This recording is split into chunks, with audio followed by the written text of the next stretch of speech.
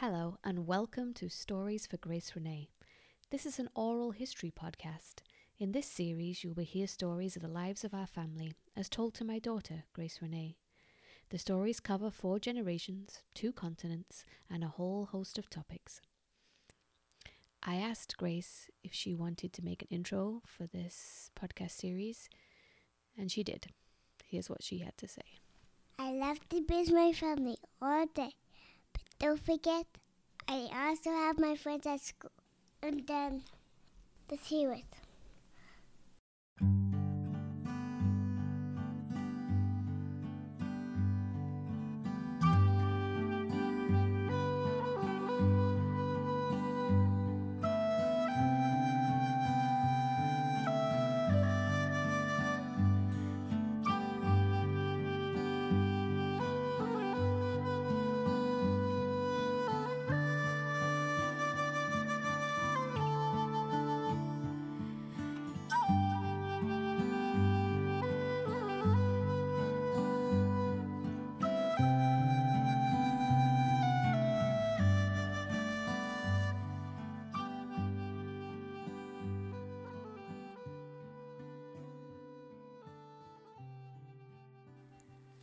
Grace Renee is named after 2 formidable women, Grace, my grandmother, and Renee for her father's grandmother.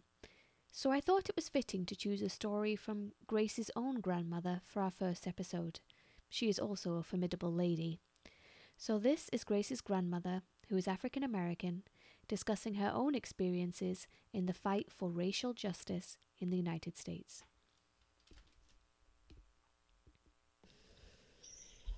Well, with all of the unrest and racial tension that's going on in the world today, I was reflecting on the 1960s as it compares to what's going on today in the 2020s. I, as a child growing up in Memphis, Tennessee, I did participate in several marches. And the march that stands out in my mind is the last march that Martin Luther King Jr. participated in and organized on behalf of the garbage men of Memphis, Tennessee, who were on strike. And I remember very vividly being in the middle or toward the back of the march. And to this day, I'm not really sure what happened in the front, but suddenly we were walking, singing, "We shall overcome," and then suddenly everybody started running from the front, which made the rest of us run from the back. And that I thought about that when my granddaughter, who was marching in Charlotte, North Carolina, at the beginning of this month, who had a very similar experience with marching. And I thought the more things change, the more they stay the same. And it's just amazing to me that in 2020, we are still trying to march for equal rights and against police brutality that we marched against in the 1960s. And I don't know how, it's very frustrating because you never know how to end it. And I've been reflecting on maybe some things that we could do that would help us to end it is that policemen or law enforcement have to begin to look at African Americans as people. They need to look at us as maybe being their children, their relatives, their daughters, their sons, and maybe that would help them to begin to treat African Americans as people instead of treating them as objects, pretty much like they said back in the 1800s when a slave was like 2/3, I can't remember the exact number, but 2/3 of a person when they counted uh, the slaves on the plantations. And also, people who are liberal need to stop saying that they don't see color. Because when you say that you don't see color, that means that you don't see who I am as an African American person. You don't understand my situation or the history of my people, because you have to see me, because the first thing that you see, or my first point of identity, is that I am an African American woman. And from there, we can begin to discuss solutions to the problems that plague this country. We also have to teach children, or rather, we should not teach children, that there are differences in people.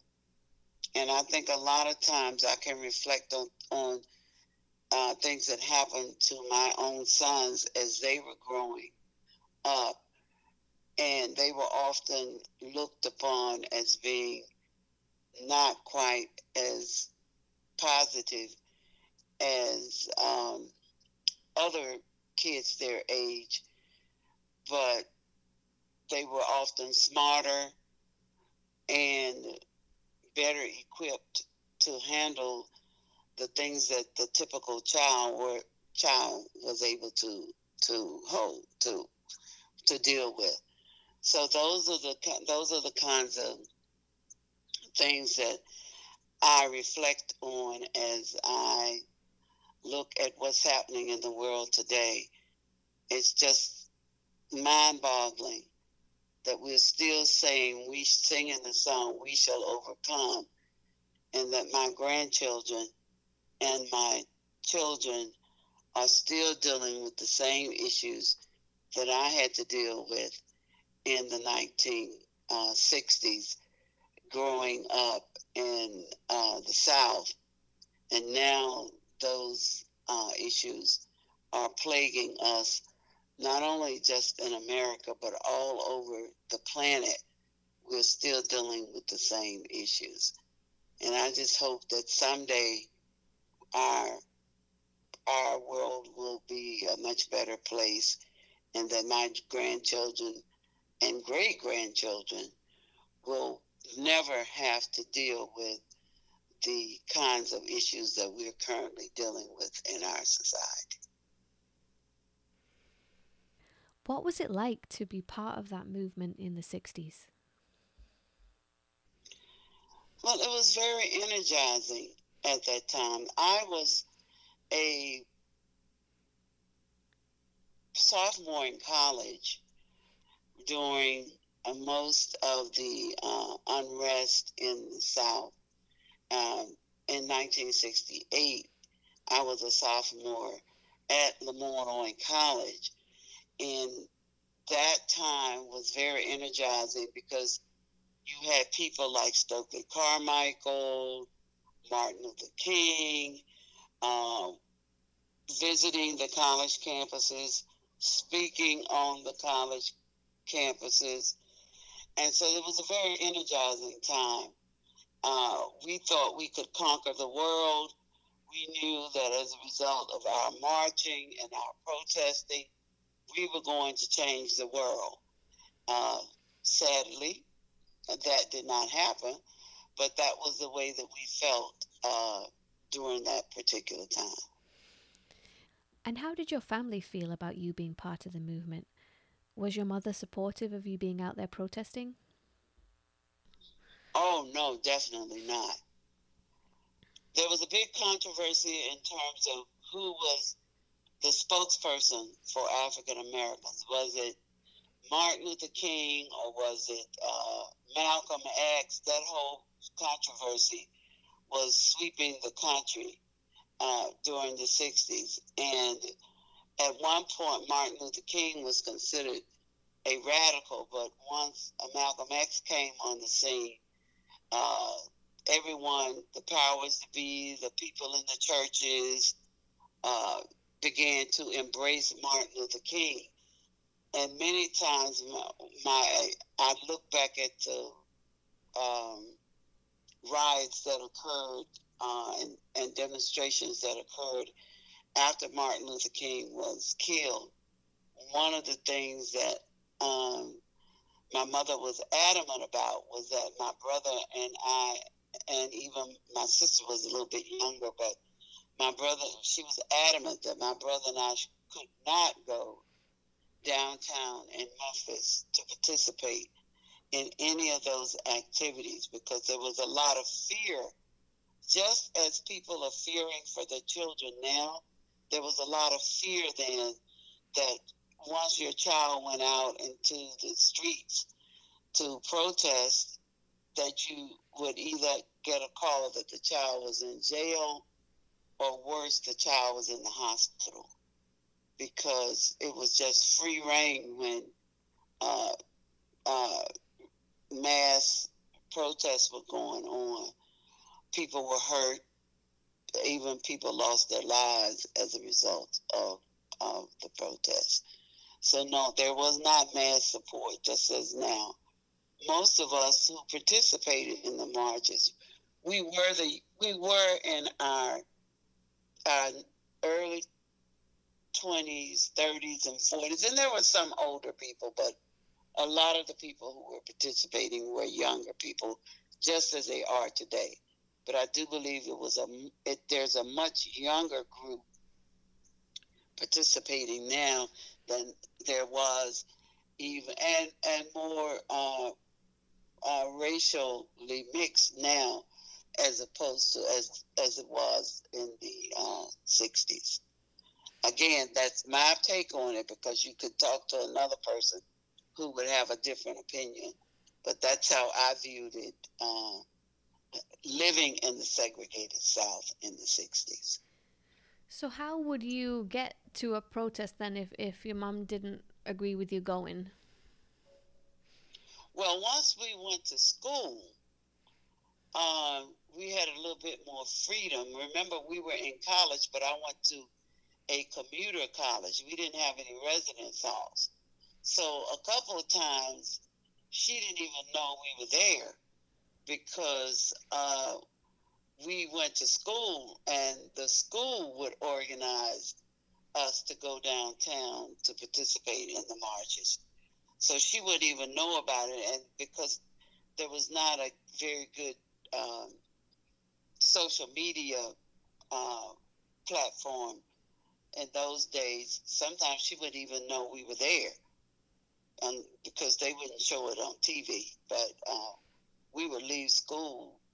We would get up in the morning, go to school, and once we got to school, we would be organized into going downtown to protest.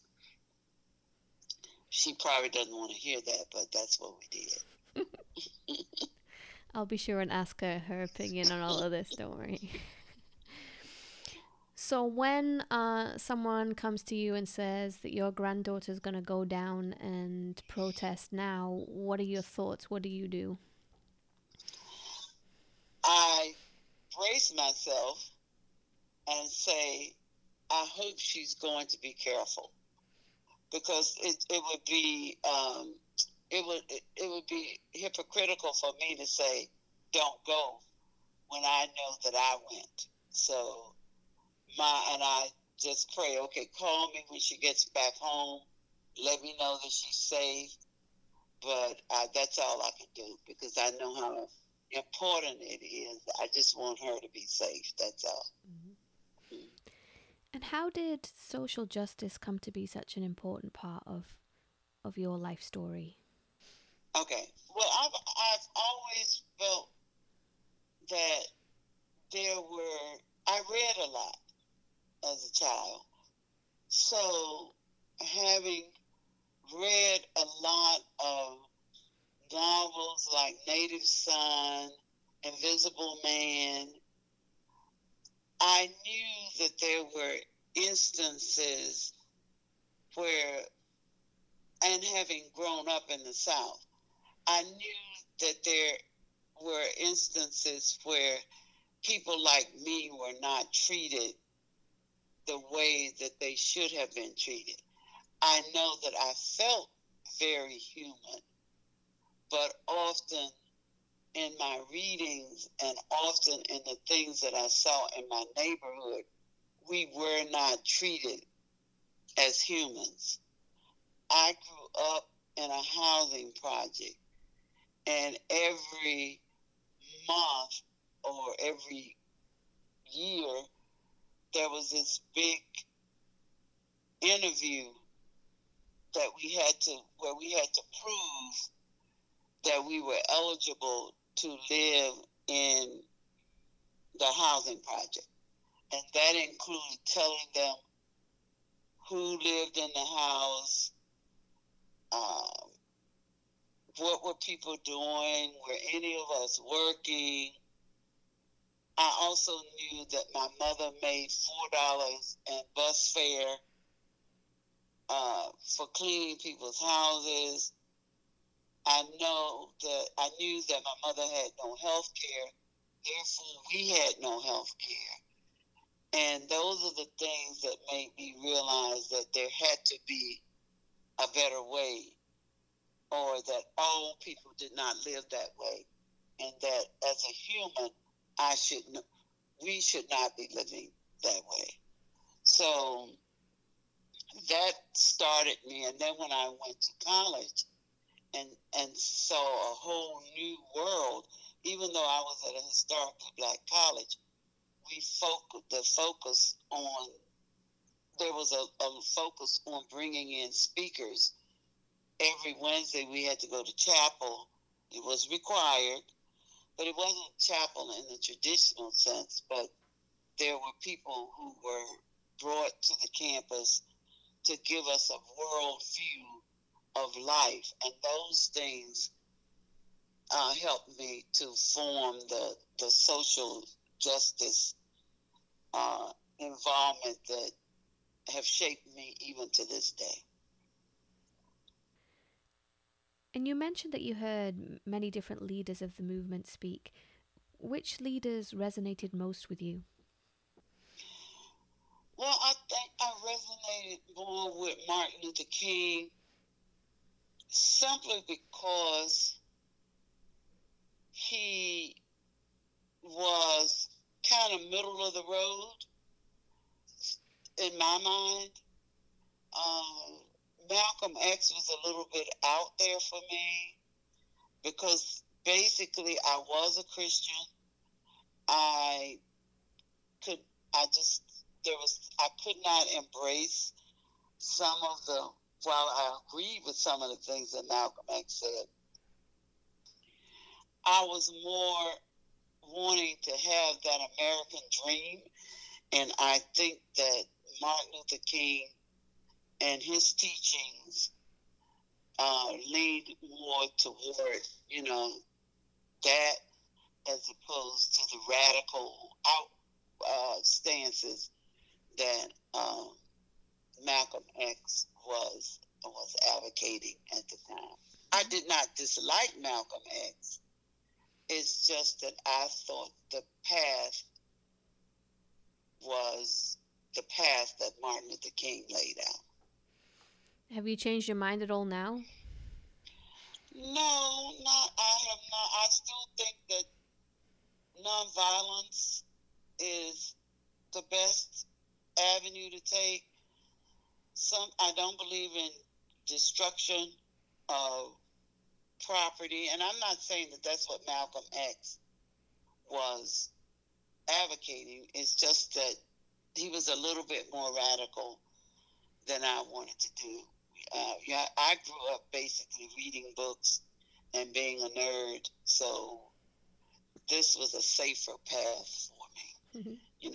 Even now I think, even though I don't think either way works, I don't know what it takes to improve things, but I still would be advocating the way that Martin Luther King preached. And is there anything else you want Grace to know as part of this story? I just hope that someday we will. I never thought that I would live to see the first African American president. So maybe I will live to see when we will begin to have more unity in this country. And unity doesn't mean that everybody thinks or believes or acts or behaves in the same way. It's just that you don't penalize people because they don't look like you or act like you, but you respect the fact that they are humans, and all humans need to be respected and treated in a more positive manner.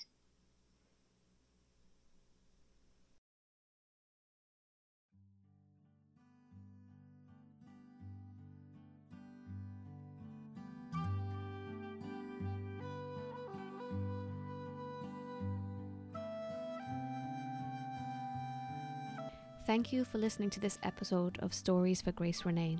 If you're enjoying this podcast series, please subscribe wherever you listen to podcasts and think about leaving us a review so that others can find us. Also, a huge thank you to Audionautics for this version of Amazing Grace that we're using as our theme tune. And most of all, thank you to the family of Grace Renee. Thank you for your stories, your warmth, your laughter, and your love.